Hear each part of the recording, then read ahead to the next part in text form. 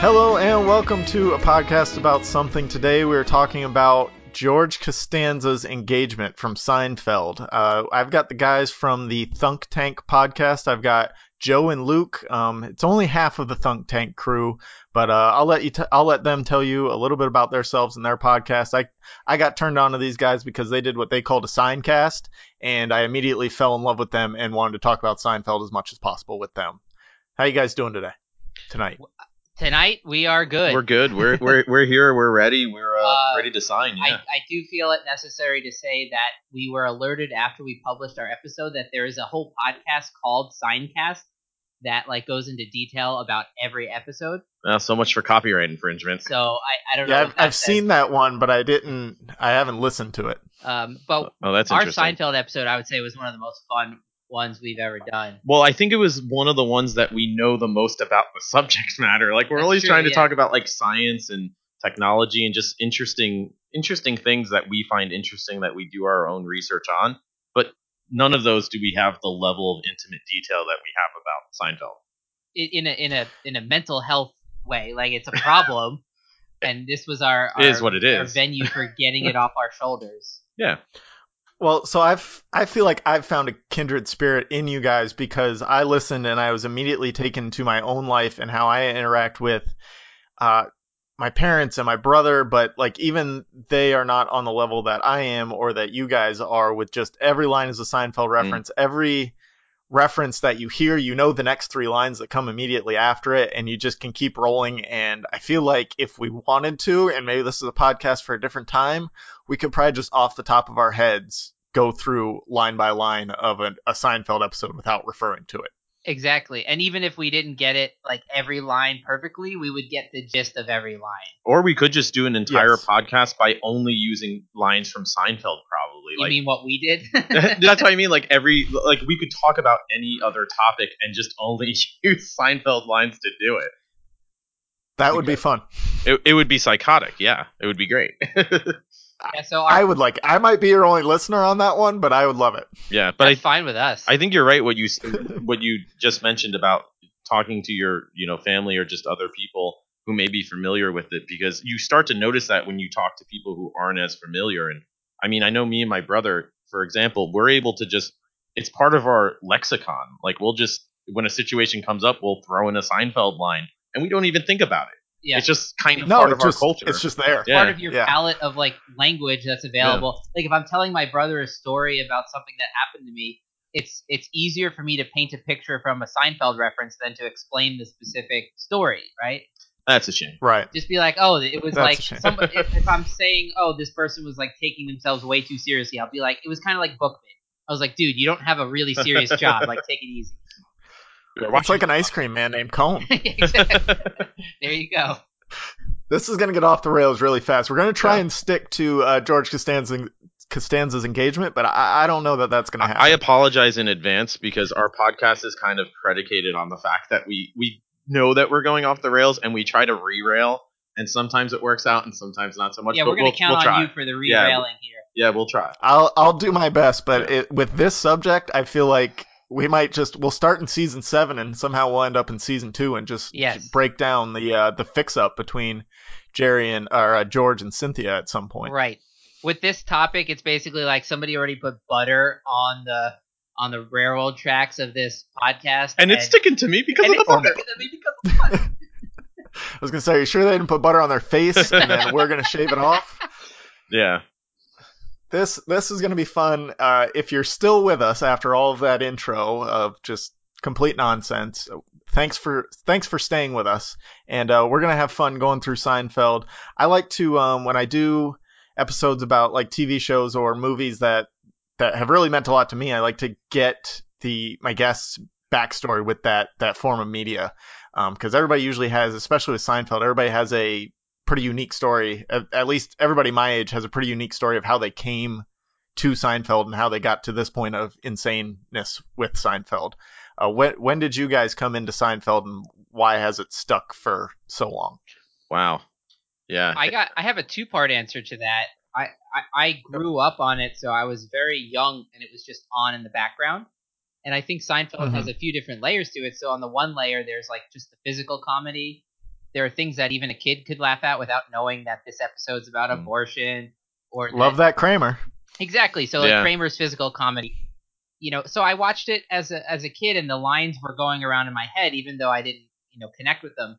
And then I came back to it as an adult, and I kind of saw it from two different layers. I was like, one, this is hilarious, and two, this is psychotic. Like if this were real life, these are sociopaths.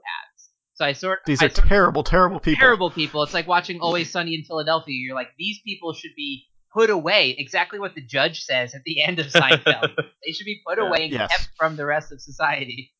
Yeah, I think it's interesting in terms of how I remember as well growing up with it as it came out. Like I remember my parents watching the episodes, and some of them, yeah, I just didn't get. Like I didn't know what the fuck was going on with the contest when I was Right. 8 or 9 years old. But it was what was on TV. I mean, this is back in the 90s when network television, that was it. Like that's what you watched. That's what we had on, So I remember it at that level with, everything else that was still funny because of funny situations that did make sense and somebody like Kramer in general. And then coming back to it as I got older, and I think especially for me since I am a writer and I study like craft of writing and that sort of stuff, it's like you watch it now and you're like, damn, some of these scripts are so on point. It's tight. And especially really tight. And especially as it goes on. Mm-hmm. I mean, Larry left after I think season 7 was his last season on the show. And it gets tighter in some ways, I feel like in 8 or 9, but it's still there. Like it really developed probably by like season 4 or 5, but certainly by season 7. I mean, it's just the points hit like one after the other. And it's actually from a writing standpoint, it's really impressive to sort of break down going through episodes how they set everything up ahead of time, and the payment that you get on those setups is just so sweet that it's really admirable. Well, and there's never any arcs. I mean, and that's kind of the point of the show is nobody grows, nobody hugs. Like there's no learning, no hugs. That was their and the all the things that they've done afterwards. That was their motto. But we're going to talk about the one story arc that pretty much took place. Well, I guess the show within the show, Jerry was the other story arc, but Jerry and George's engagement are like the only two season-long arcs that ever existed, and to keep everything, like you were saying, as tight as it was writing-wise, and not having a real story to stick to from week to week, that's very impressive. Is that the only relationship that lasted multiple episodes between George and Susan? Like, I'm trying to think. Elaine and Putty, that's true. So there's been a few, but most of their relationships. Jerry had Jerry had Rachel for like 3 episodes in season 5. Rachel was the one with the lobster, right?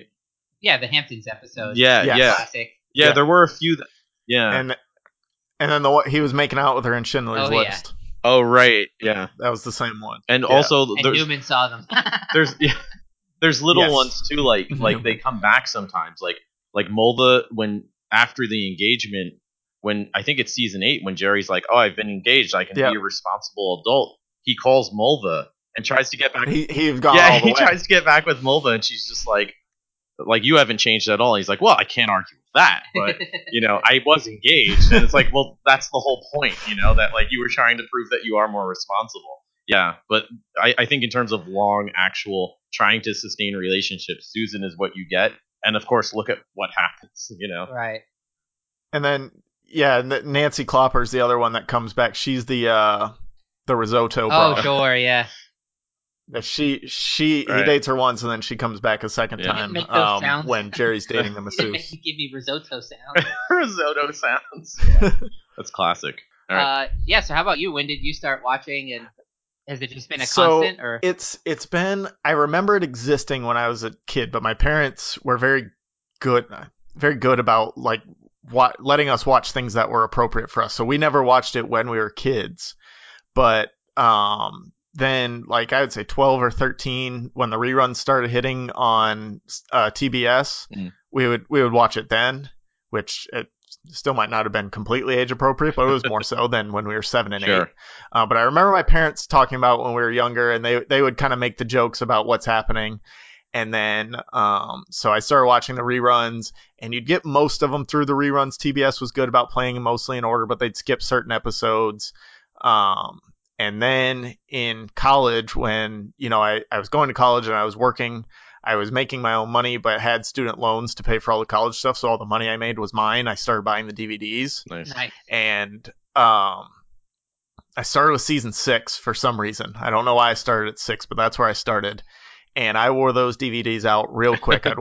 Like I told you off air, I've been watching Seinfeld since I was 18 years old till now. I'm 30. So for the past 12, 13 years, every night while I go to sleep, with some breaks, I'll watch The Office sometimes or Boy Meets World, something like that, to give a little break to Seinfeld because my wife gets kind of sick of it sometimes. But for the most part, for the last 12 years, I've been watching Seinfeld to fall asleep every night. And it's gotten to the point where I have a Pavlovian reaction to it, where I hear that music and I can be asleep in like 10 minutes. If I ever tried to watch an episode and like actually sit and watch it, I would fall asleep. So that's more like the show is. I've seen it. It's so more much. like the show is in your subconscious then.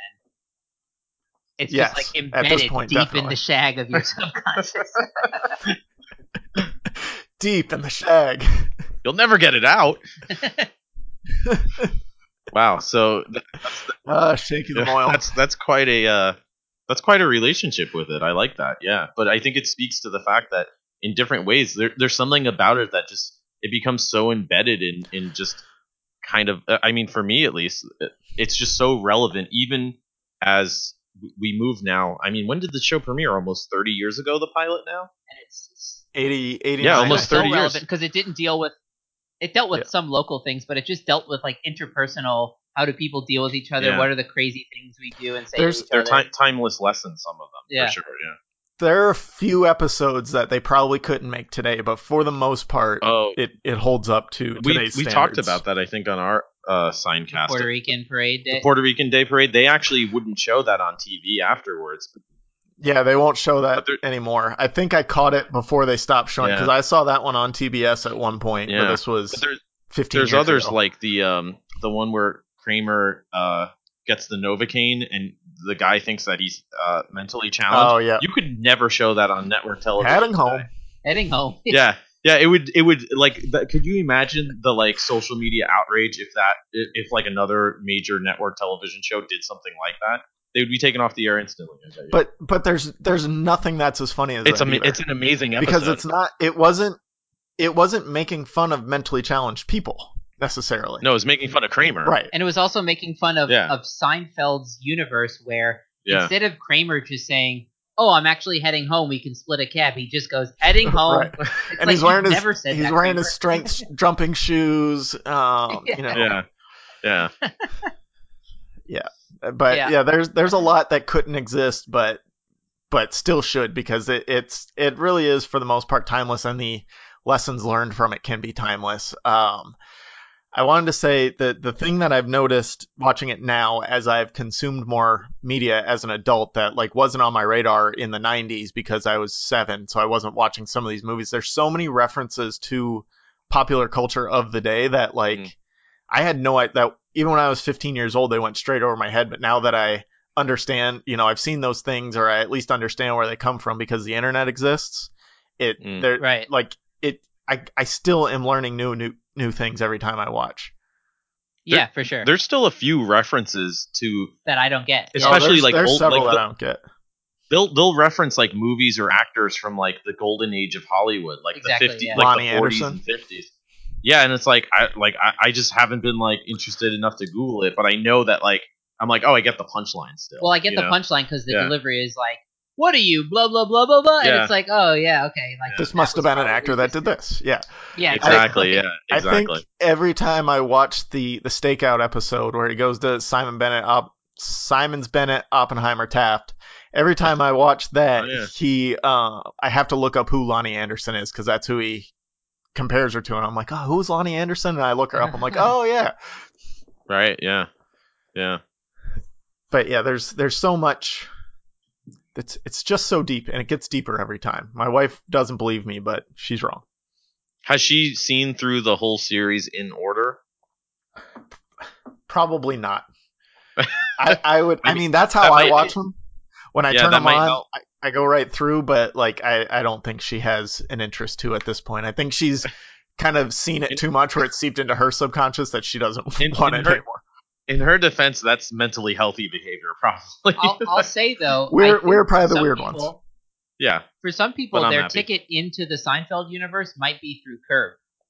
Like for my Mhm. girlfriend, she got Yeah. interested in Seinfeld because she started watching Curb, and That's she's interesting, like, yeah. "Oh my God, Larry's giving me the courage to like speak up to people in society now." Yeah. And I remember having to say to her once, like, just a warning, Larry's a sociopath. Like, don't take it too seriously. Like, don't say everything you think. You know? Yeah, certainly don't act on everything you think. Yeah.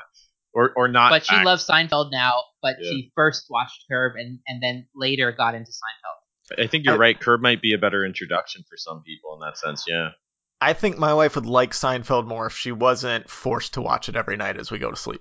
I think if like she just caught an episode every once in a while when they're on TV, she'd be fine with it. But now it's like embedded in her brain that like no.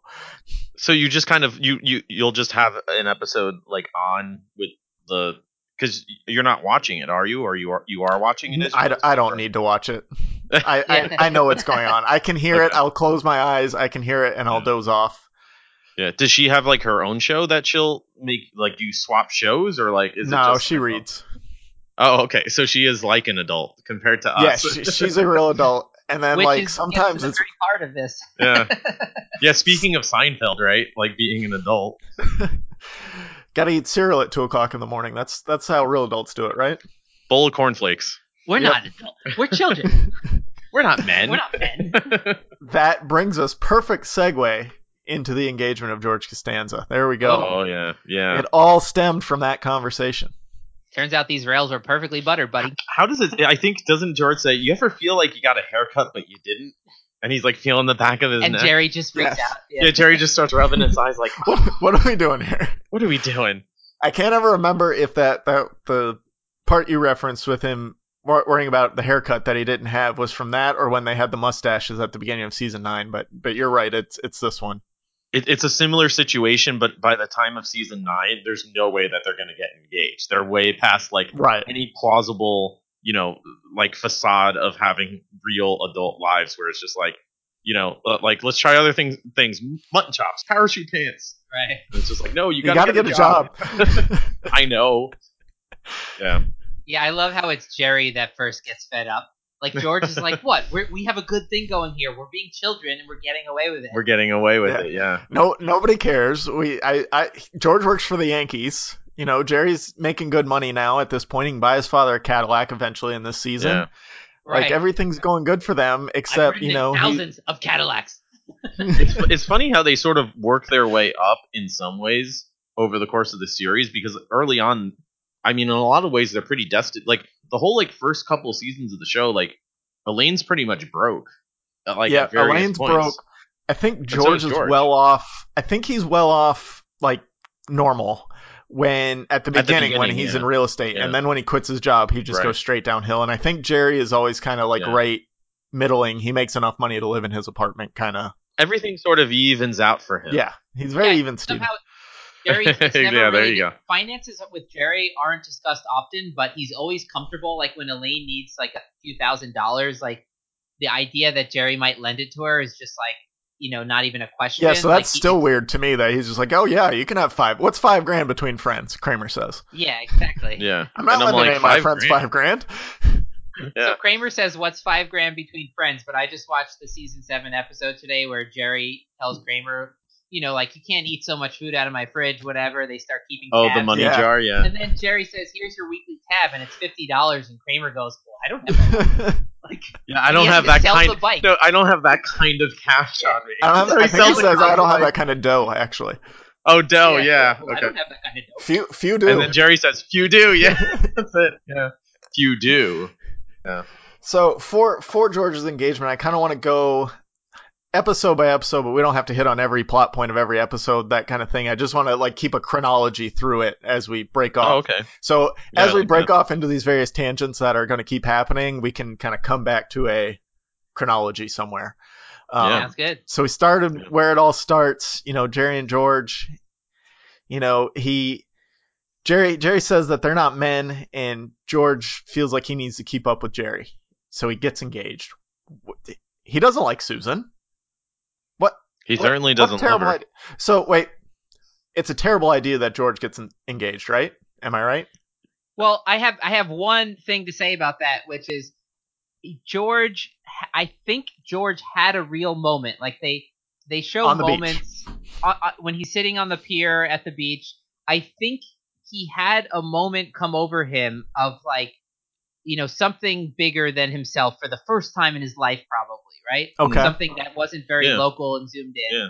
And he thought, like, I have to make a big move and make a big change. He should have taken that energy and then thought through it and decided more logically what to do. Like maybe go on a date with Susan again? Yes. Yeah. I think you're right, Luke. Yeah, like knock on her door and say, That's a hey, good maybe point. he had something. Let's try this again. And I think you're right in the sense that he was overcompensating for so many years of just being a child that he thought, this is it, I'm going to do it. Where Well, you're right. and- The adult thing to actually do would be knock on her door and be like, look, I think we threw away a good thing. Let's talk. Like, would you like to have dinner? And maybe we yeah, can, I hit rock bottom, Yeah. but I want to build back up with you. Something like that. Yeah, it took a few hours of convincing, but I was persistent, just like the movie. It's like, no, that's not like any movie. Like, what are you talking about? And George, at this point, he's somewhere between 37 and 42 years old. I can go into the math on that if you want. Yeah, but that's about right. And he thinks that's what somebody in his late 30s, early 40s should be doing. He thinks he should already be married by that point. So the only smart thing to do at that point to be a normal person is to get married as soon as possible. Not thinking about any of the consequences of that. And one of the paradoxes of George is he hates his parents. He knows they're crazy, yet he seeks their approval, and he thinks getting married will. Well, his mom's the first person he calls. And she's ecstatic about it. She's so happy. She's like, "Oh my God, Georgie's getting married!" Like, but also she asks, "Oh, why are you married? Like, you're marrying my son? Yeah, may I ask why? May I ask why?" That's a great line by, I can't remember the actress's name right now, but she does. There are just moments where she does perfect, like, of just being this mother. Her and Frank, I think, are my two favorite characters on the show. Like, just like the side characters. Oh my God, they're gold. Well, if we're going chronologically, we'll get to this. But this morning, while I was eating my eggs at breakfast, I watched. Did you have a slice of marble rye with that? I watched the marble rye episode. So. Yeah. We'll get to that one. Yeah. Fair enough. So yeah, he gets engaged. He doesn't really want. He wants to in that moment, but in his life, that's not what he wants. And it never has been. But he gets engaged to a person who he broke up with twice. I guess she dumped him the first time because he got her fired, and she technically dumped him the second time because he was picking his nose, but he forced himself into that one. So I never understood why he ran back to Susan and not, the risotto broad or literally anybody else. I think there's something about Susan, which is that she's kind of a loser too. Yeah. She's a functioning adult, but she's a loser, and I think the risotto girl was, just hooking up with George, but like she was cooler. She had an awareness that Susan is like, I don't know, like how dumb do you have to be with George? Well, and that's a good I think question. she was this kind of studio executive nerd type person in season 4 when we met her. Mm-hmm. Right. And then she tries out lesbianism, doesn't take. And so in her mind, she's probably thinking, I've tried men for this long, no luck. I tried women, still no luck. Maybe it's me. George is the best I'm gonna do. That's really interesting. I never thought of it that way. Too, and she wants kids, and maybe they'll name them Seven, maybe they'll name them Soda, but Mug Costanza. Mug Costanza. How about Bisquick Costanza? But these Maxwell House. All right. But get the point. But that's a great point, because these are the types of reasons, like shitty reasons, why people get married sometimes, where it's like, if you actually analyze the situation, there's so many reasons why maybe you should take time before you decide, like, let's get engaged and get married, but maybe you should think about it more than an hour at the beach. But from her standpoint, it's like, at that point, if that's the case where she's just like, all right, like, let's do it, it's like, wait a minute, George didn't expect that, did he? Because he says, he's like, what luck that somebody like her was available. You think she's good looking, right? Yeah, and then he needs Jerry's approval constantly. Yeah. Well, the only reason why he did it was because he was going into this, pretending to be like adults, or deciding that they were going to be adults with Jerry. And as soon as that facade falls away, because she eats her peas one at a time, he's like, oh my God, I've made a horrible mistake. Yeah, and it's George like, was down. It's not just that she ate her peas one at a time. She also shushed him. And but she also scoops the corn niblets. She scoops the niblets. So it makes no sense. The problem is she's inconsistent. That's quite vexing. That's what's so vexing. It's so vexing. Yes. Yeah, it's the inconsistency. Hall of Fame look by George when Jerry tells him that they broke up. Oh yeah. And he comes, he's all excited that he got engaged. Yeah. He's already called his mother, and just utter look of defeat. But while he's thinking of, wait, we had something, right? And, we had a and pact. then he's like, wait, we had a pact. Yeah. I also love the look on Jerry's face when he's in like this sort of sociopathic analysis mode where he just goes, but she had the corn niblets and she scooped them, and he looks at George, and George is like, I thought we weren't caring about these details anymore. I thought we were past that. And Jerry's like, no, like I'm still there. Like, Yeah, Jerry was like, well, that was just the game for that day. Yeah, it was. I had that deep conversation with Kramer over breakfast about we have to talk about our day, and I'm over it now. Well, how was your day today or a bad day? Well, I don't know. What kind of day was it? Yeah. I like when Kramer gets a job at Brant Leland. Yeah. I'm just doing it for myself. That's not in season 7, but that's a great episode too, because Jerry. I don't want to go off on a tangent, but yeah, I love how Jerry wakes up and he's like, "What's going on?" And he keeps asking Kramer legitimate questions like, "Oh, what are you doing there?" And it's like, "Oh, TCB, taking care of business," and then he keeps asking him follow-up questions like, "Yeah, please tell me something legitimate about what you're doing." And he's like, finally, "What's in the suitcase?" "Crackers," and leaves, and Jerry just nods like, "Yeah, none of this is real." That's about right. Kramer's fantasy world. My other favorite moment from when George tells Jerry that he got engaged is Jerry has this moment where he's like, "Oh, you got engaged. Like, we should celebrate. Like, that's the thing people do. Let's get champagne." And he starts opening the cabinets, and for a moment, George says, "Oh, yes, let's celebrate." Like, George gets a little childlike He excitement. thinks this is the bullshit that I get for getting engaged. At least I get some attention for getting engaged. And then Jerry looks at the cabinets, kind of looks up, opens the fridge, closes the fridge, looks at George and goes, "You know what? No champagne." And George is just like... They don't even have a bottle of Hennigan's. Yeah, I know, right? Yeah. Like, that's the other thing that I've just generally noticed about the Seinfeld characters is, like, for me, like, if a group of friends like that is just only hanging out at a coffee shop eating, like, egg salad and random shit and coffee and just, like, talking nonsense, it's just a little suspect. Like, there's something about, like... I don't spend that much time with my wife. I know. Is that the season where Elaine invites Susan to the Met or whatever, and they start hanging out? And yes. Yeah, we'll get to that. Okay, because there's some good stuff there too, for sure. Yeah. Yeah.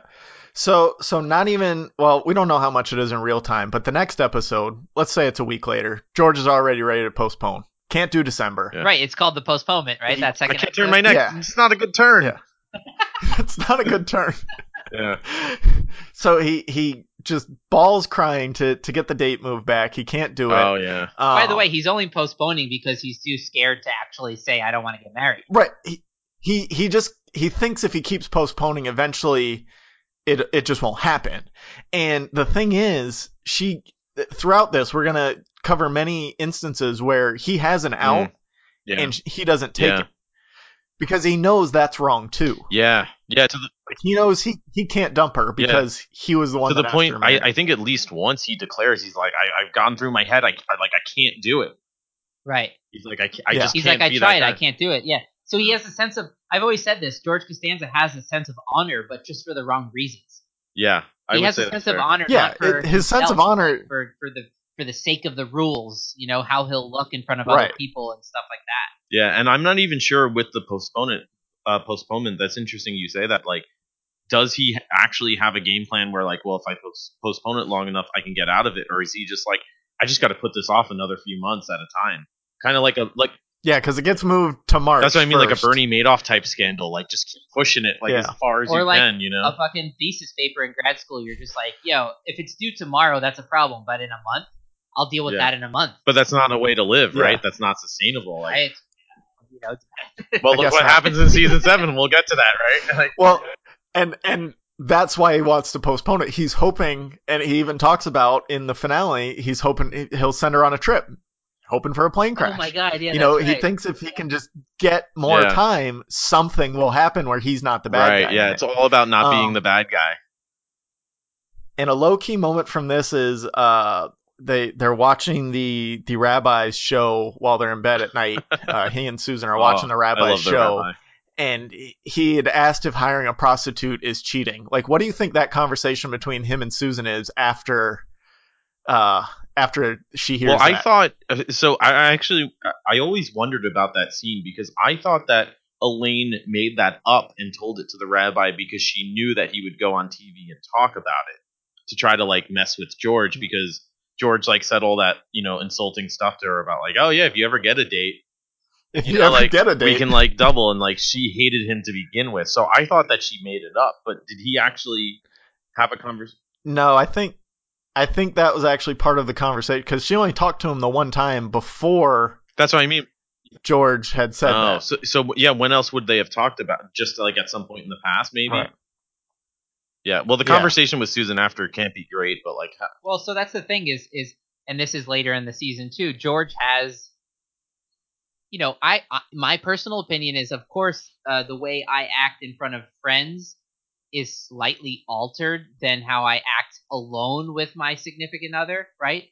But at the Yeah, that's same fair. time, it's not like they're so separate that the worlds can't collide. Like if I'm hanging out here with my girlfriend, yeah, I'm gonna be who I'm gonna be, and if whatever the situations, they're all malleable, just slightly different. yeah. But for George, there's a stark line between relationship George. You're killing independent George. And I think that's why it's a bad relationship for him because that's he a has great to lie point, to yeah. Susan. He tries to tell the truth sometimes, like Well, the fact that he declares that he can't cross those two worlds or they can't overlap because this is the world. He tells Jerry, "This is the world you know," and he goes through the list of the types of Georges that they're he knows, all bad. and it includes liar George, like Body straight up, George. yeah.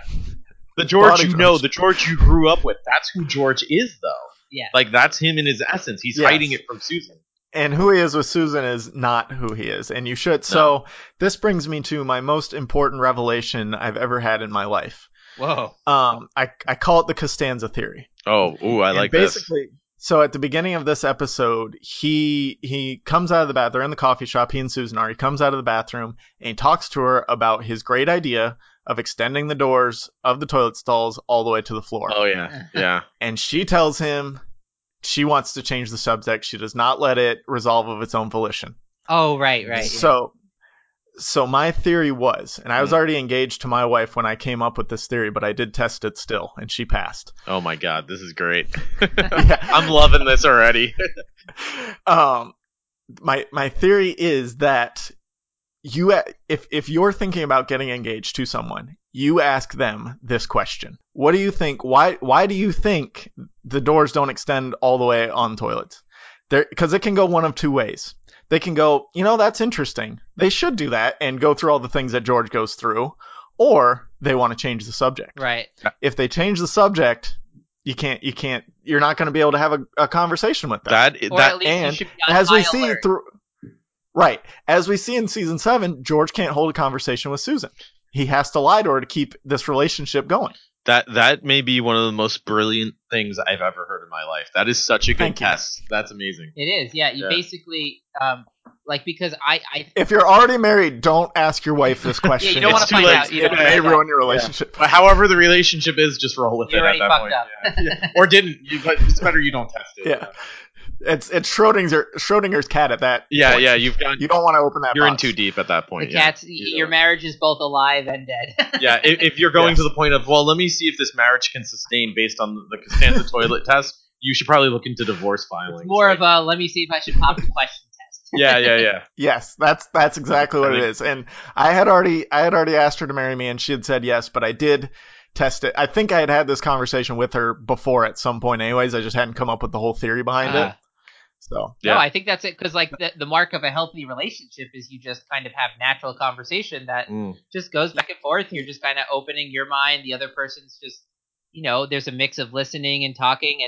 And for George, the kind of and you just talk about BS. You talk about nothing. That's most of your life, right? You're gonna have almost every meal with this person. You're gonna wake up. You're gonna go to sleep. Like, did you have a good day today or a bad day today? Well, if you have to say to your significant other, can we change the subject? That's not a good sign. not usually. No, unless it's something really like offensive. But I mean, in some for way. something mundane that it's like, oh, we're just exactly shooting the shit. It's like, yeah, you should be able to The roll only with time it. I'll do that if I'm like on the phone and then she comes in the room and like she doesn't realize I'm on the phone, and like just random banter, and I'm like, can you? There's somebody on hold. Like, give me Well, that's and that's even like that's about it. but that's just being reasonable. I That's know just that's what I like mean. Yeah. Or like you're playing a video game and she's just talking and talking Or like and you're talking. just You trying to wanna play make your game. dinner, and like she's just talking and talking. And you're like, can you just shut the fuck up? Like I'm trying to make dinner. well, I just always say like I didn't get any of that. That's my response. I'm like, just for the record, like I have no idea what you said the last 2 to 40 minutes. Like I don't know what else. That's what's sad about Costanza, though, is there is a perfect partner out there for him where he could just be himself and banter, but he can't find it because he's so zoomed into his own mind. Well, it's the girl he dates because of the gum.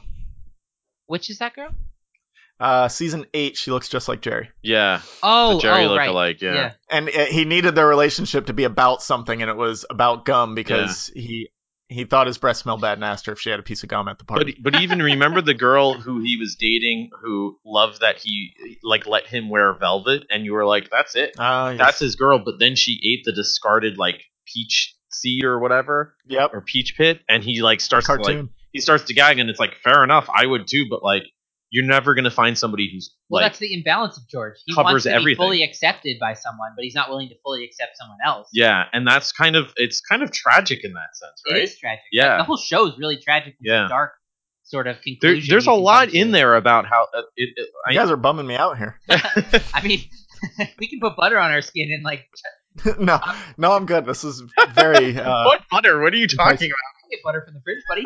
That's true. I do have butter. Yeah, but no, I think it's it really comes down to commentating on like human nature and like societal standards and just like expectations and those sorts of things. And it's like, yeah, there's a reason why these people they're like spiraling throughout the series. It's the worst parts of human nature compounded over 9 years. Totally. Like it's any one episode is something you or I could do or would do, but none of us would do it for 200 days out of our lives. It's something we might do in like a moment of desperation Yeah. or a mindless moment where we're totally distracted, but exactly. We're not going to sustain this level of psychosis. Or we're not going to continue to even go down some of these paths. Like I remember, like one of my favorite examples of that is actually in season 9, where the key to Jerry's lockbox winds up in the bird dish, and the bird eats it. And Jerry's like, "Well, now the key's in the bird, and the bird's in the cemetery. Like, what are we going to do?" And Kramer Poor goes, Fredo. Kramer goes, "I think you just answered your own question." And Jerry goes, "Oh no!" And Kramer goes, "I'll get the shovel." And it's like, at that point, it's like, no, we're not going to go give him the Portuguese guy at the end of the hall. And he throws in the incinerator. Also, what Jerry says, like when they're going, all right, you can see Fredo one last time, and Jerry goes, all right, Kramer, I dug up the bird. Now let's open her up. Let's cut him open. Like he yells it, like, I got him. Let's cut him open. It's like you would never make it that far as a normal human. If you were digging up a dead bird in a pet cemetery, you wouldn't yell that into the night. But you might at that point. Think about being in that situation, being like, yeah, I fucking did it. Like, I can't imagine how I would act at that point. Yeah, I don't know. I would never dig up a bird. You say that now. Yeah. Yeah, until he swallows your key with Jerry Lewis's cufflinks on the bus. So he can start he has a conversation starter with Jerry Lewis. Sure worked with George Papard when I met him last week. Yeah. You have the same name. Jerry.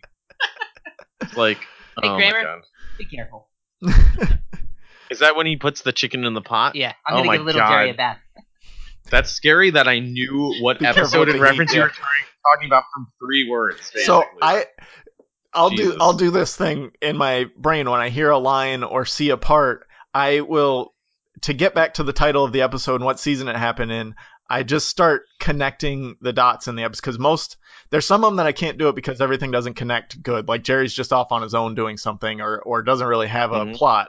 But I'll take, okay, you said that line of be careful with the water.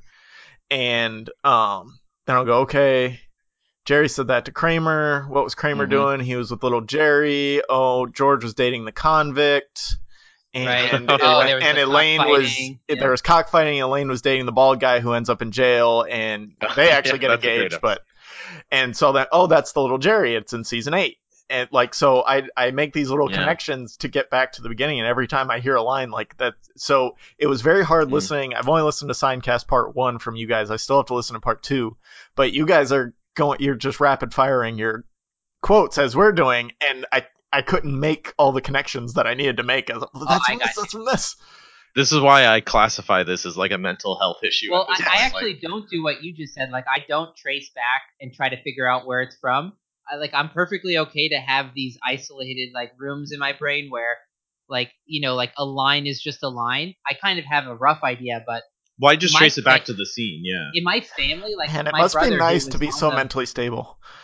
I mean, I think it was Yeah, let's just a go with that. survival instinct because in my family, like my brother was the one that did the podcast with us, and in my family, the Seinfeld references He's good, your brother. happen He's so really fast, good. Yeah, and he's they quick. happen layer after layer. So Yeah. like there'll be a season 3 reference, and then somebody will come back with a 5 reference that matches with that in some weird way. It's just a correlative overlap. That's It's a insane. correlative overlap Oh of my insanity, God. and then Yeah. everyone laughs. And if you want in on the action, you just gotta jump in. skip. You gotta Wow. jump in. Yeah. I didn't But know that so- your whole family is so into that Oh, together. yeah. Yeah. My family's kind of the same Everyone. way, except my brother and my parents will always butcher the quotes. Like they won't get them line for Yeah. line, and then I have to try and figure out, okay, what were they talking about? Put it all together, then figure out the episode, and then come back. So yeah, That's I wish I was as amateurish. stable as you. Noobs. Noobs. Because my parents are the same way, where they'll remember like episodes, but specific lines, even if they think they remember it, sometimes it's like They're you just said, a with the little haircut. off in Yeah, with the haircut, they're like, oh yeah, in season. They won't even know. They're just like, oh yeah, that episode where blah blah blah. It's like, nope, that's season 9 actually. And they're like, wait, what? And I'm like, no, it's funny. Look, let's. And if it takes 2 minutes to about make the reference, the moment's gone. it's past, yeah. But yeah, they appreciate it though still, which is what matters. I can usually, like you said, if somebody drops a line and it's the right one, I can hit the next one. But like in my brain, I'll still be tracing it back too. Yeah. Yeah, fair enough. My brain's a scary place of Seinfeldness. I know the universe the is complicated of enough. Consciousness, filled with Seinfeld webs. It's confusing enough, and we just have this web of Seinfeld kind of overlaying. Who thought like millions of years ago, as like our monkey minds were evolving on the African plane, they would be filled with Seinfeld references? I'm amazed actually our last episode didn't involve Seinfeld because it was just what is real. And like Seinfeld would have played into that. My wife always goes, well, why can't you like remember anything important with all this? I'm like, I don't know. It's just there. Everything in Seinfeld is just there. It comes in handy. Yeah. I mean, I think again, like we've talked about so far, there's so much cultural commentary and beyond like thinking of it as just cultural commentary, it's like it's really it's about how and why people think the way they do and react the way they do. And like you said, like, getting Luke, your girlfriend starting to watch it, like she gets that commentary. It's not just now we go around in the world and we just look at people. Yeah, and I'll it's whisper universal. And be like, yeah, can you believe that guy just did that? he's a close talker. Yeah, like look how close he talked to me. Yeah, that's insane. Yeah, what is that? The worst. Yeah, what is that? And there. I mean, there's these universal concepts where you're just like, yeah, that's weird. That's odd behavior. Like, what's going on with that? It's calling out odd behavior, basically. Yeah. To a large extent, yeah. So let's get back to the engagement. We're only through 2 episodes out of 25 so far, so we got a long way to go. God damn it! This may end up getting broken into 2 parts also. What? Aren't there 24 episodes a season or something like that? I have 25 listed here. Oh no, I have 20. There's 22 episodes, and I have 25 talking points because I have some after the actual engagement.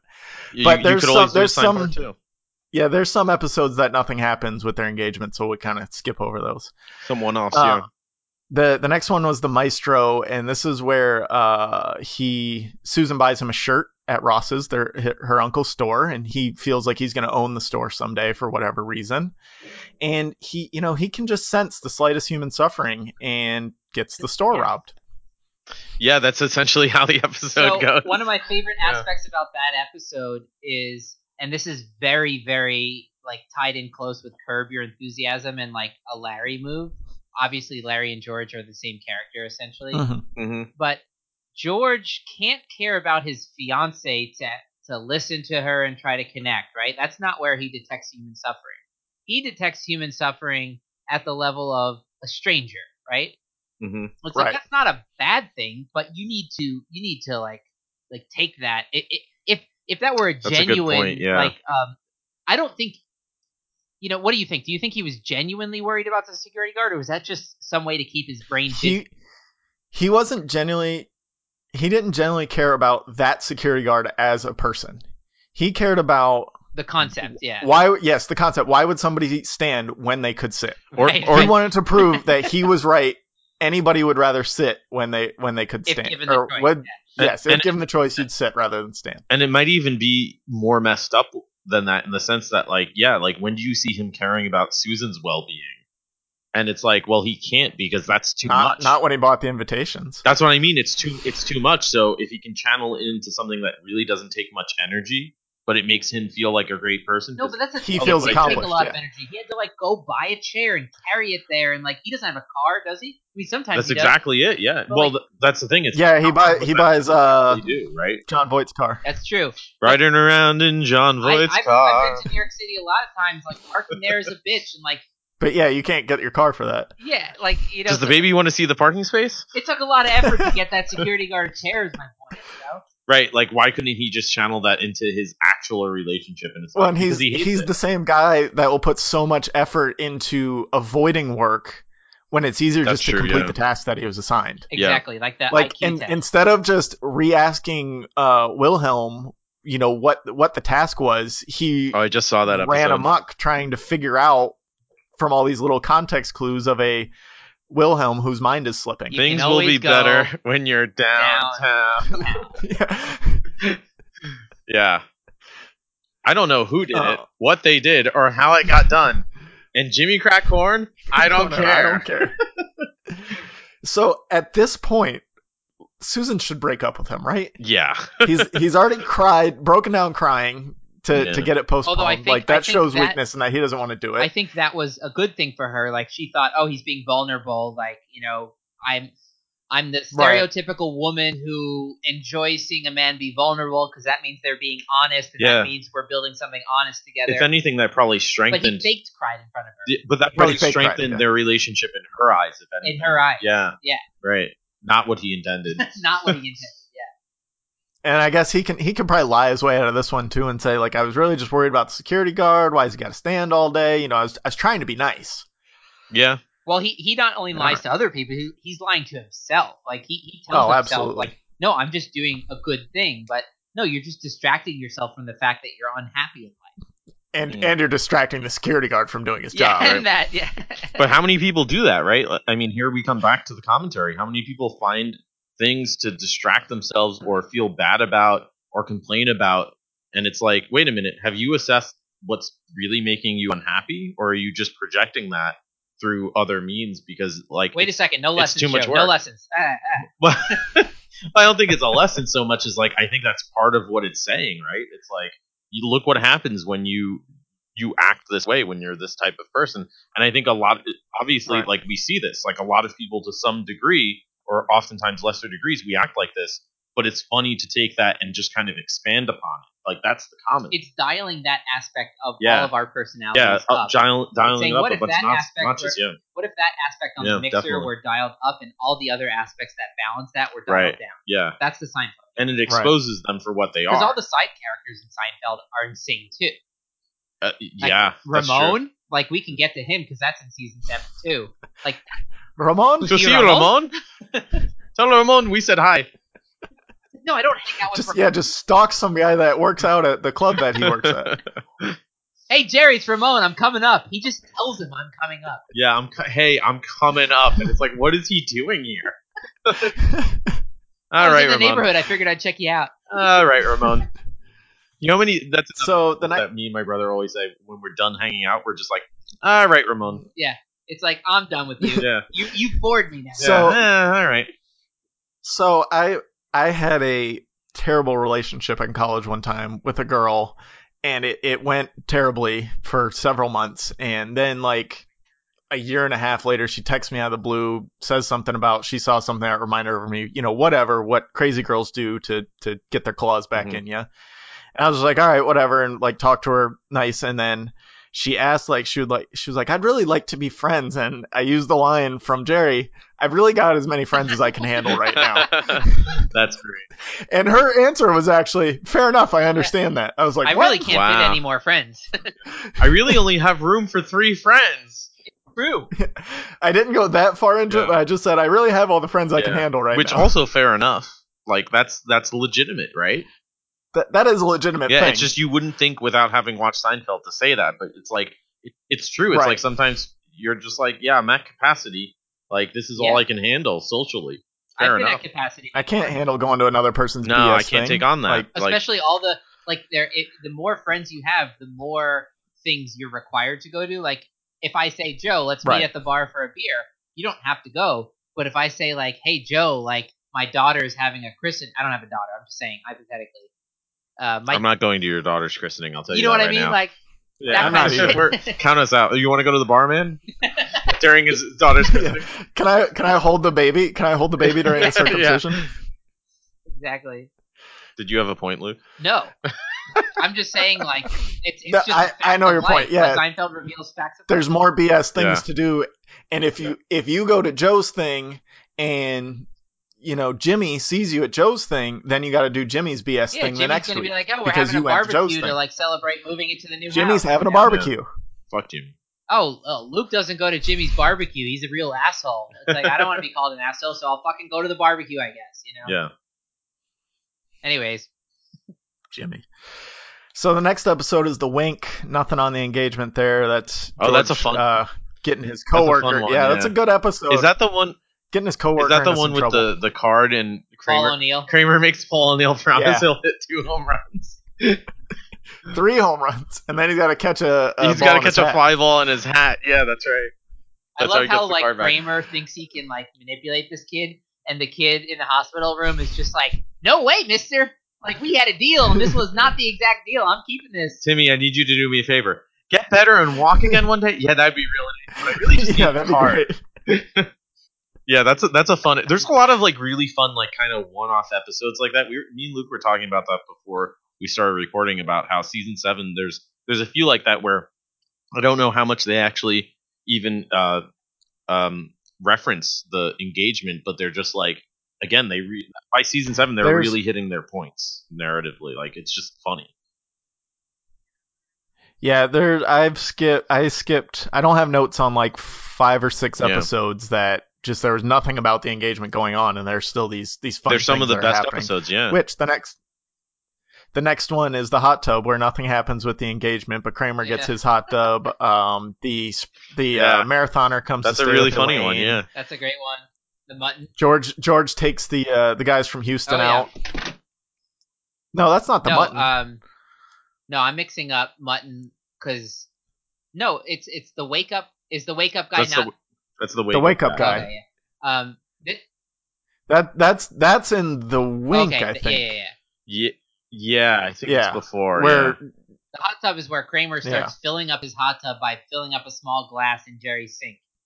Oh, does he? Yeah. I don't remember that. That's funny. Like Kramer, it's like like a water pitcher of some kind, and Jerry's like, "What are you doing?" He's like, "Oh, I got a hot tub." He's like, first off, it's going to take like 1,000 of those to fill up a hot tub. Welcome to Kramer universe. Kramer reality. Also, what's wrong with your water? What was his answer to that? With your help, Kramer's we'll get answer that is chicken. always like, "Oh, I don't have a sink." He'll be like, "I don't have furniture." But he had an answer. Somebody said like, "What's up with?" Oh no, somebody said, "Doesn't Kramer have running water?" And Jerry goes, "I don't ask those kind of questions." Yeah, I don't ask those fair questions. Enough.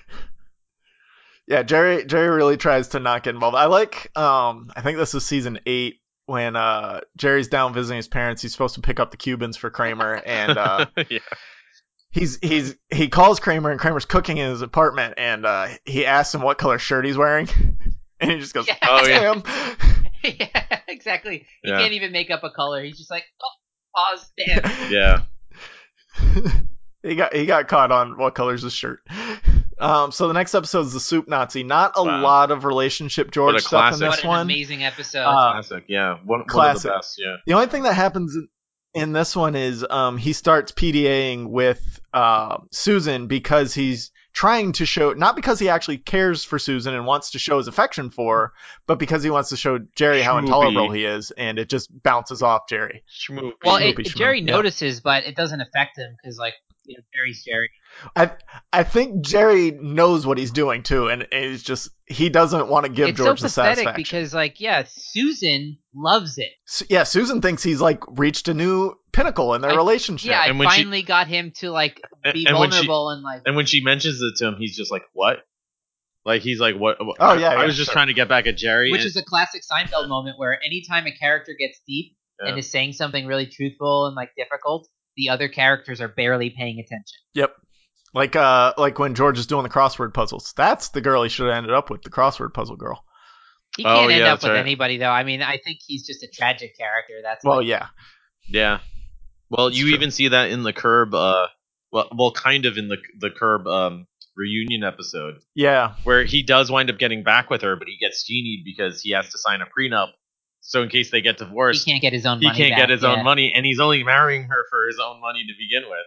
So it's like even then, Right. there's something, there's like a barb to it where you're just like, it's not quite there. Right. Yeah. So next is the secret code. By the way, before we So- leave Soup Nazi, one of my trivia Yeah. questions is about that episode for you later on. Okay.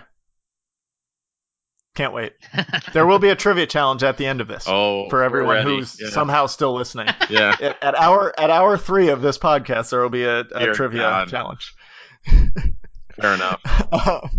So the secret code, he won't share that his passcode with Susan, which I gotta say, there's a few points throughout this where I'm gonna take George's side.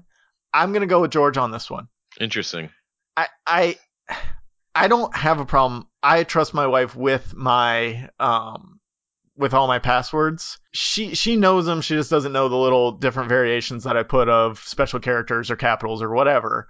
But I was never afraid of telling her. It's I don't trust when she's putting them in. Like when I'm putting it in, I know I'm at my computer by myself, or I'm not saying it out loud, or like nobody's looking over my shoulder kind of thing. Right. Or like women are very open with their friends as men aren't. Yeah, way more. So women talk about everything, every little thing. So it's like to her, if they want to get into my Netflix, and this was when we were dating, but if they want to get into my Netflix account because she's over at her friend's house and they want to watch something on Netflix, to her it's like, well, I'll just tell her the password. I trust her, so you should trust her. No, I don't trust her. I don't know her. Yeah, how many layers of trust are we gonna spend out? Yeah.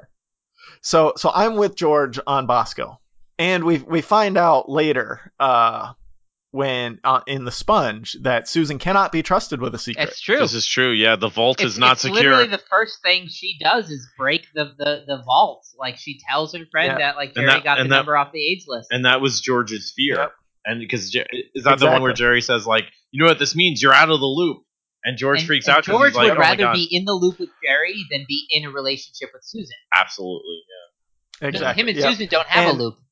Or really a relationship. And I mean, only on paper, kind of, maybe. Not yet on paper. I know that's. And so that's where I think George is kind of on that same page. He trusts Susan, but he doesn't trust where Susan's going to go with that information. And he probably doesn't actually. Well, I think trust part Susan. of it too is that he talks about how part of his justification is this idea that can't something still just be for me? Is that so selfish? And Jerry says, I think that's the definition of selfish.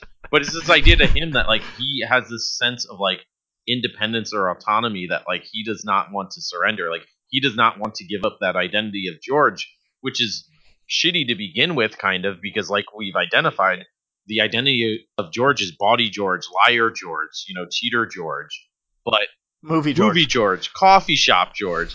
But part of the thing is, to his point, like he doesn't want to give it up because giving it up is becoming like an entity with Susan who he doesn't really like to begin with.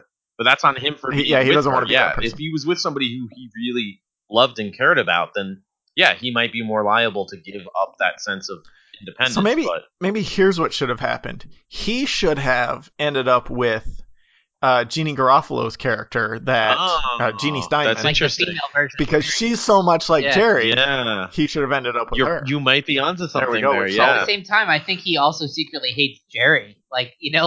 Well, yeah. Like him and Jerry have their moments of not getting along. The only reason any of these Seinfeld characters are friends is because they don't really care about each other or listen to each other.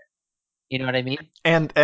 And they know nobody else will care about them. Yeah. So they're sort of like an unwritten agreement. They're stuck in this loop. It's like together. Yeah, it's their own like society of rejects, sort of, who kind of band Elaine's together. the only one that has a possibility of getting out, but she's been with the losers for too long. Yeah, she's like tainted at this point. Yeah. She tries with the Bizarro group, and they boot her pretty quick. Because they're real people. Yeah, as Jerry says one time, I think he says I'm tainted goods, and Elaine just says, Yeah, welcome to the club. Yeah. Yeah. So he ends up telling her that it's Bosco after he kills Jay Peterman's mom, which I like how you sign on the fact that he actually killed Jay did he kill Peterman's her? mom. I don't know. That's a good question. She's on her deathbed already. Peterman thinks he did. Yes. His name was Costanza. He killed my mother. Is what he wrote, right? So It's not what do like you think Bosco was to her? What do you think she thought Bosco was? I think she was tripping out on like the last moments of her life, and like that just became like. But who knows? the Maybe thing he Peterman yelled. was right, because Peterman says like my mother once had like a lover in Costa Could Rica. have been a lover, yeah. Perhaps his name was Bosco. Like, who knows? We don't know. Fucking Peterman. Like, I love Peterman. Peterman was a great side character when he goes to George, Burma. you're obviously lying. Anyone can see. Now give me your code, man. Your code. Yeah, you're obviously lying. Anyone can see. He Also just in the yelled at him. restaurant, like what, no, at the funeral when Elaine says, "Oh, I'm speaking at a women's conference," and George says, "Oh, I'm speaking at a men's conference," and Peterman's like, "I wouldn't believe that for a minute." Like, Which at that point, George should be able to say like, "Yeah, so I'm gonna go Who anyways cares? I'm because going, yeah. I'm clearly a lying piece of shit." And Peterman's just like, "Oh no, I don't know called, you. yeah, I called you out, so now you have to keep playing along with my like, oh, we're like, you but know, we just met. we're in together. You're my with friend's this." boss, and Yeah. she ditched this whole thing. Yeah, So she doesn't care. yeah. And Jerry has a great line in the first time they meet up with him when they're trying to get out of it because Elaine goes on the date with the guy that doesn't remember her. Oh yeah. Jerry says, "Come on, weave your web, liar man." And he's like, "I got nothing." I'm drawing a blank. I got nothing. Yeah, and then afterwards, I think Jerry says, "Why didn't you come up with your own excuse?" And he goes, "I reached down and there was nothing there." There's nothing there. And he just like he as Jerry's telling his story about how he's got a spot to get at a comedy club. George is just like nodding along and pointing to Jerry like Jerry's going to include him and just be able to leave. And which is a terrible excuse too, because how do you agree to go to dinner and then be like, "Oh yeah, I forgot I have to work"? That's a good trivia. What's the name of the restaurant worker that Peterman goes, he yells to someone and says, "It'll just be the two of us." Oh, he has a name. Yeah, that the hostess of that restaurant. Oh, I thought it was name. just like the maitre d or something. No. Yeah, but they haven't. Yeah, he does. He says, "I'll tell the maitre d that it'll just be the two of us." That's what I thought. Yeah. But I think when I'm not positive. I don't have the answer, by the way, but I'm pretty sure when he yells to them, I thought he said a name. Oh, I thought he just said maitre d, but I would be. That's what I thought he said too. Yeah, I would be interested to challenge you on this. I think he says, "I'll tell the maitre d," and then he goes, "Young man," and he walks off. But that could be wrong too. Huh. You selling those bananas? Melons. Yeah, sell me one of your melons, right? Is that what he yells? It'll always be Burma to me. So George does tell Susan, or she finds out through the whole ordeal that there was with the ATM booth. How long do you think it was before he changed his secret code? I would say that day, but it's also not. Well, she went and got money out of it because that's what she says. She brings him money from the cash machine and says, "We're out of Bosco" or something like that. Oh, so he And probably makes just like a never wink changed it because he's just lazy. Well, he would have to change it because now everybody knows. So she might have just been. But it's also the 90s. It's like, She might have just been you joking. gotta go to the yeah. bank and change it. You can't just do that. Oh yeah. And, yeah, you got to go to the bank. No Somebody has to phone, actually get your card. And what if they don't say hello to you when you're at the bank? I was just gonna say, what if they just say, "Hey, well, you got $100 or $20 because it starts with an H." $25 to leave us alone. Yeah, he says, "Our feeling is you got a greeting that starts with an H. How's $20 sound?" Deal. Which even that was so funny because I'm like, don't they throw in the toaster too? Oh, do they? I don't remember think that. so. But I just remember thinking that's so funny because it's like, yeah, you got the first letter right out of a 5-letter word. So they literally gave him the right percentage of money. Also, Kramer was missing the point of the program, which was we want our tellers to they be greet friendly. you. But also, what was Kramer only went down there to try to Kramer's get them right. to not Yeah, say he doesn't hello. have a bank account. Yeah, that's what I mean. Like, he doesn't go there to do business. Like, one subtext of that policy would be like, you have to be a customer at our bank, It's too bad Jackie Childs had already given up on him because that would have been a great prosecution for Jackie Childs. You can't put a bomb on that, You just told you to put the bomb on that. Starts with an H, not a hello, not the same thing. Yeah, pretty much. So the next episode is Ramon, the pool guy, comes in. Ramon. And this is your worlds colliding. George, divided against himself, cannot stand. And this is just the most selfish possible. Yeah. like we've been saying the whole time, he just can't give up on himself to either allow Susan into what he already is or to become something different and grow up. Yeah, like there's a He growing has to up have to these where two he could separate things. integrate them, right? Right. But he can't do it. But the whole thing is a farce to begin with, so he's unable to do that. Like he's okay to keep his fake personality world, but he has to keep it far away from the world of friends where he's at least somewhat close to being a real, like, he's at least person. comfortable. He's comfortable at least. Yeah. Exactly. And that's the one where Elaine is going to the Museum of Miniatures with Susan, and she opens up her vault, and they go to see Chunnel at the end of the movie. That's a whole different podcast of what are the best Seinfeld made-up movies. Oh my god, those are some of those titles are just so iconic. It's just like, what I love how Susan gets turned off by Jerry and Elaine talking in the movie. They're like, "What is that guy doing? Oh wait, I thought he was with them. Is he with them? Like, YouTube, please." Yeah, and then why is that guy in the Chunnel? Yeah. Where he came from? Clearly, you should shut the fuck up and start watching the movie. Oh yeah, and Larry David just yells, "Everybody out of the Chunnel!" I love when Larry David just yells lines in movies. Just the voice drops off the side. My other favorite random moment from that Ramon Poolboy episode is, okay, so I can understand Ramon purposely taking the towels away from the area where Jerry is, but what is Newman going to do with all those towels? He can't steal them from the gym. He's a glutton, dude. So he's only going to use them out. He can put them all in his locker, I guess, and just save them. Newman's thing. He's a glutton. But he's carrying them on his way to the pool. He's like, I hit the jackpot, Jerry. Look at all these towels. That's true.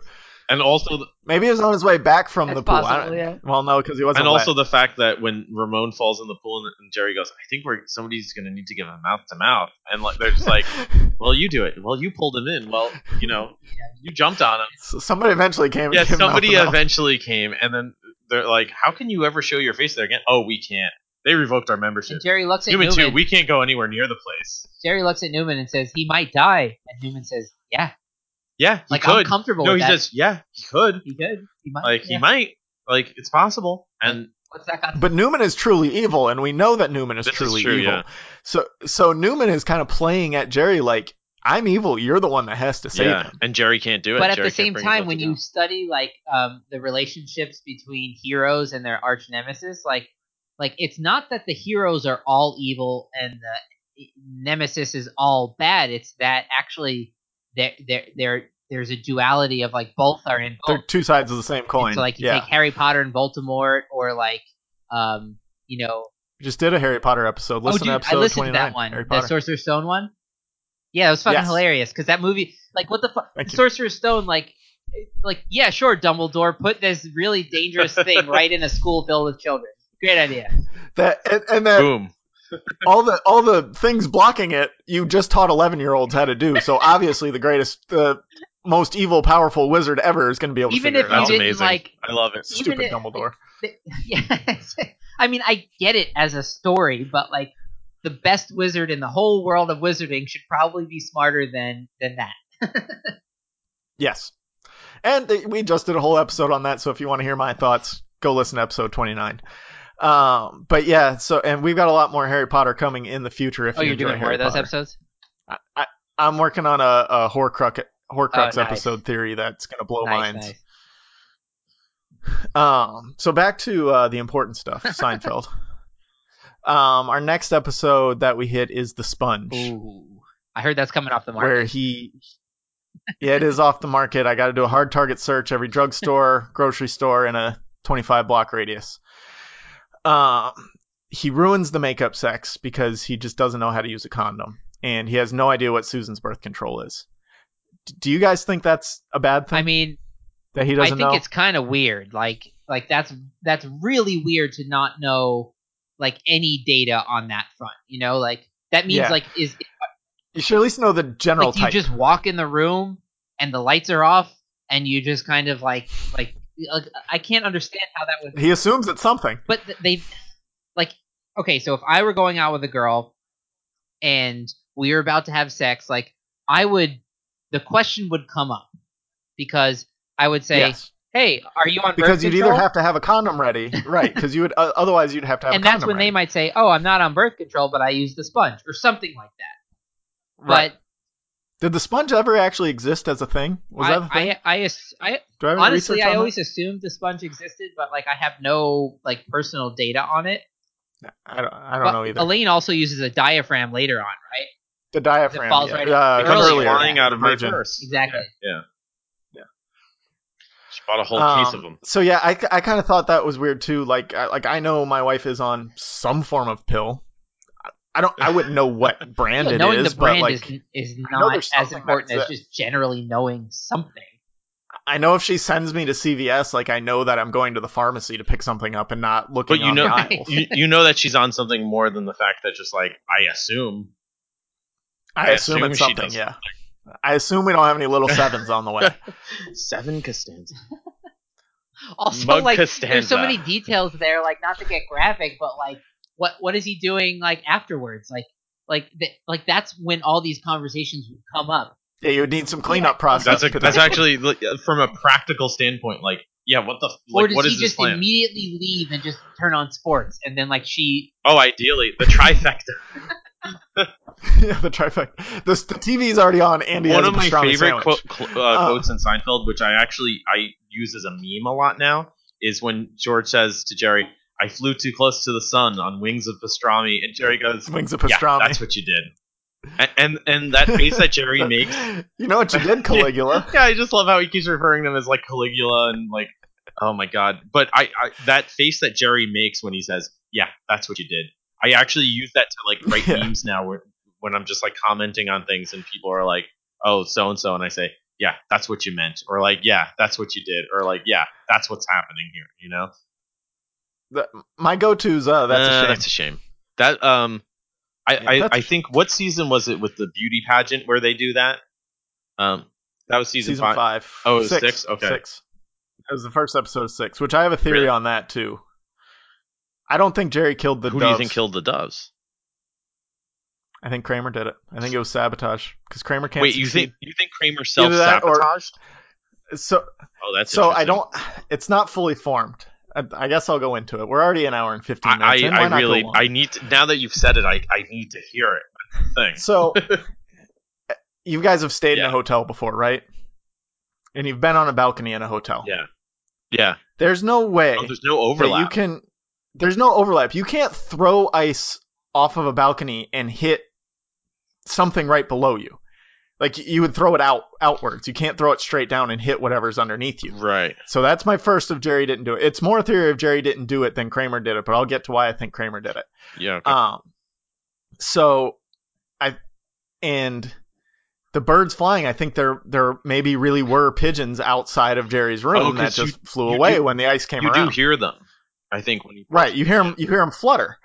And even if that bucket was half full of water, how's that drowning 6 doves?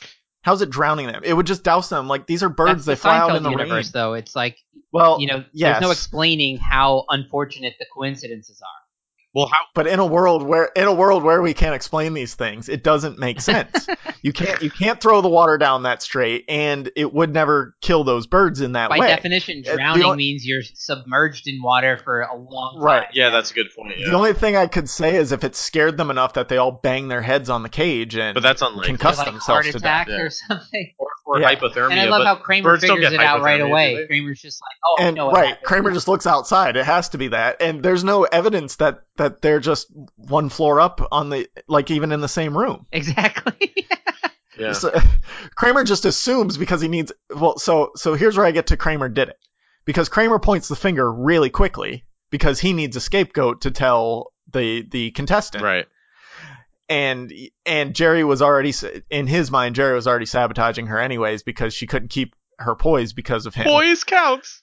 If I Poise told counts. you one time, I've told you 1,000 times. Poise. So here's why I think Kramer did it.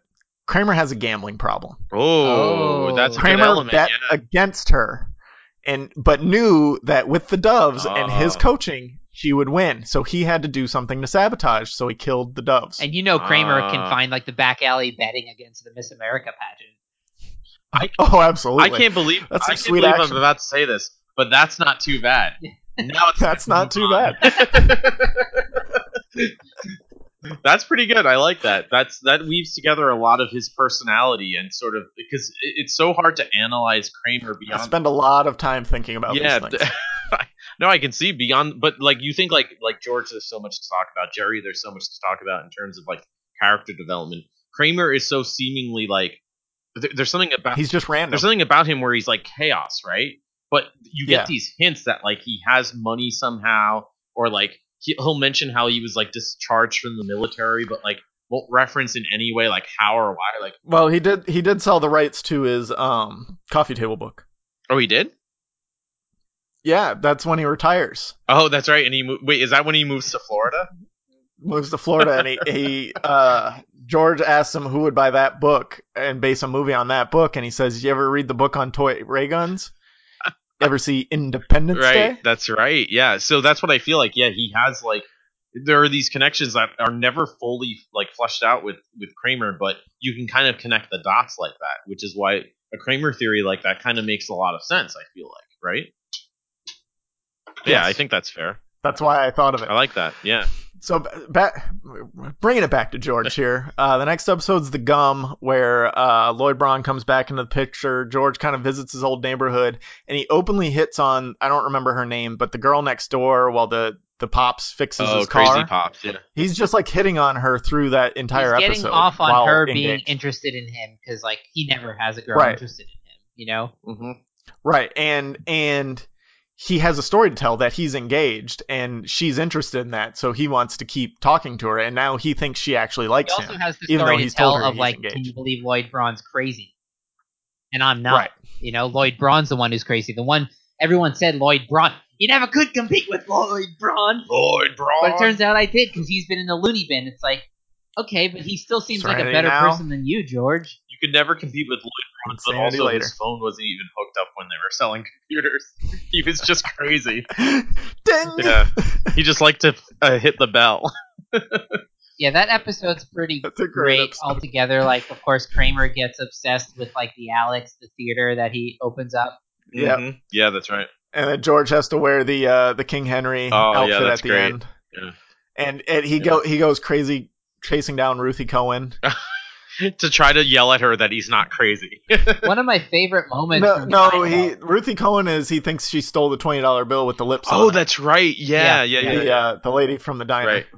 Who? Fun fact: she's the one who's been in the most episodes after them, right? Ruth. I think I guess so. so. That, Yeah. Because she's kind of in the background a She's, lot. I think she's credited. I like, could believe that for sure. yeah, I think after It would have to be her or Frank. I think if you go to like IMDb or something like that, it's like in order of appearance, it's like the four of them and then her. One of my favorite Interesting. moments from Seinfeld is from that episode when Kramer, Lloyd Braun, and Jerry are all sitting in Jerry's apartment chewing gum. Yeah. And Kramer says, nothing like a couple of buddies like chewing gum around the holidays. And they're just sitting there chewing gum. And the look on Lloyd Braun's Doing nothing. face is just amazing. Yeah. It's just like, It's just bliss. Here we are. I'm just It's chewing gum ignorant with my bliss. buddies around the holiday. Yeah. He may have been lobotomized. exactly. That's a great it's sort point, of too, almost yeah. like a dog-like bliss. He's like, I'm just totally present chewing some gum here around the holidays. Well, the fact that his thing is like, I can get you gum. It's like, okay, thanks. Like, yeah, it's like, Jerry I can gives get him gum 100. downstairs, too. Yeah. Is it just me or is that a lot of gum? That's a lot of gum.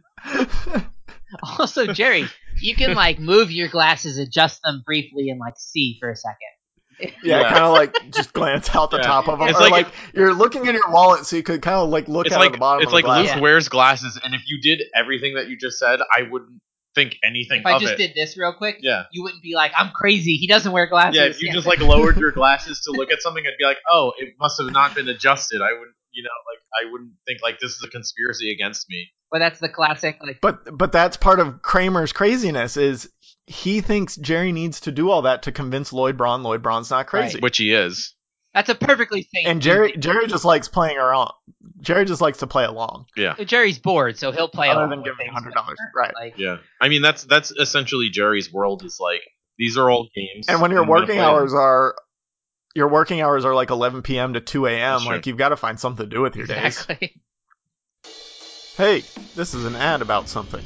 Audible, to be exact. Audible is a great way to catch up on all your favorite stories while on the go. Audible includes an unmatched selection of audiobooks, original audio shows, news, comedy, and more from the leading audiobook publishers. I've been using Audible for years on my daily commute to catch up on some of my favorite fantasy stories, including Harry Potter, The Once and Future King, and A Song of Ice and Fire, narrated by the Guinness World Record holder Roy Dotrice. I also love getting Audible's recommendations. Just recently, Audible recommended that I read Armada and Ready Player One by Ernest Cline, and Spectacularly narrated by Will Wheaton. I listened to both of these stories and loved them both because the narration by Will Wheaton just made the stories even more enjoyable and immersive than if I would have read them on my own. So if you love books, I've got some great news for you. Right now, for my listeners, you can get any audiobook you want from Audible for free when you sign up for your free trial of Audible using audibletrial.com/apodcastaboutsomething. Again, to download your free audiobook today, go to audibletrial.com/apodcastaboutsomething. Thanks for listening.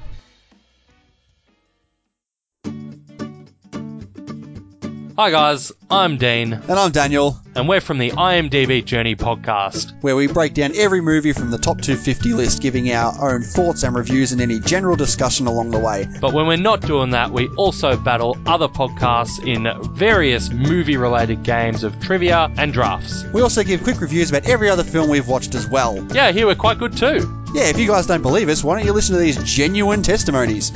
Oh, hey guys, you guys are really good. I love your chemistry. Oh, hey, brew, it's this is a good podcast, yo. Oh, for sure, yeah. Yeah, love the banter, guys. Keep it up. IMDb Journey is one of my favorite podcasts of all time.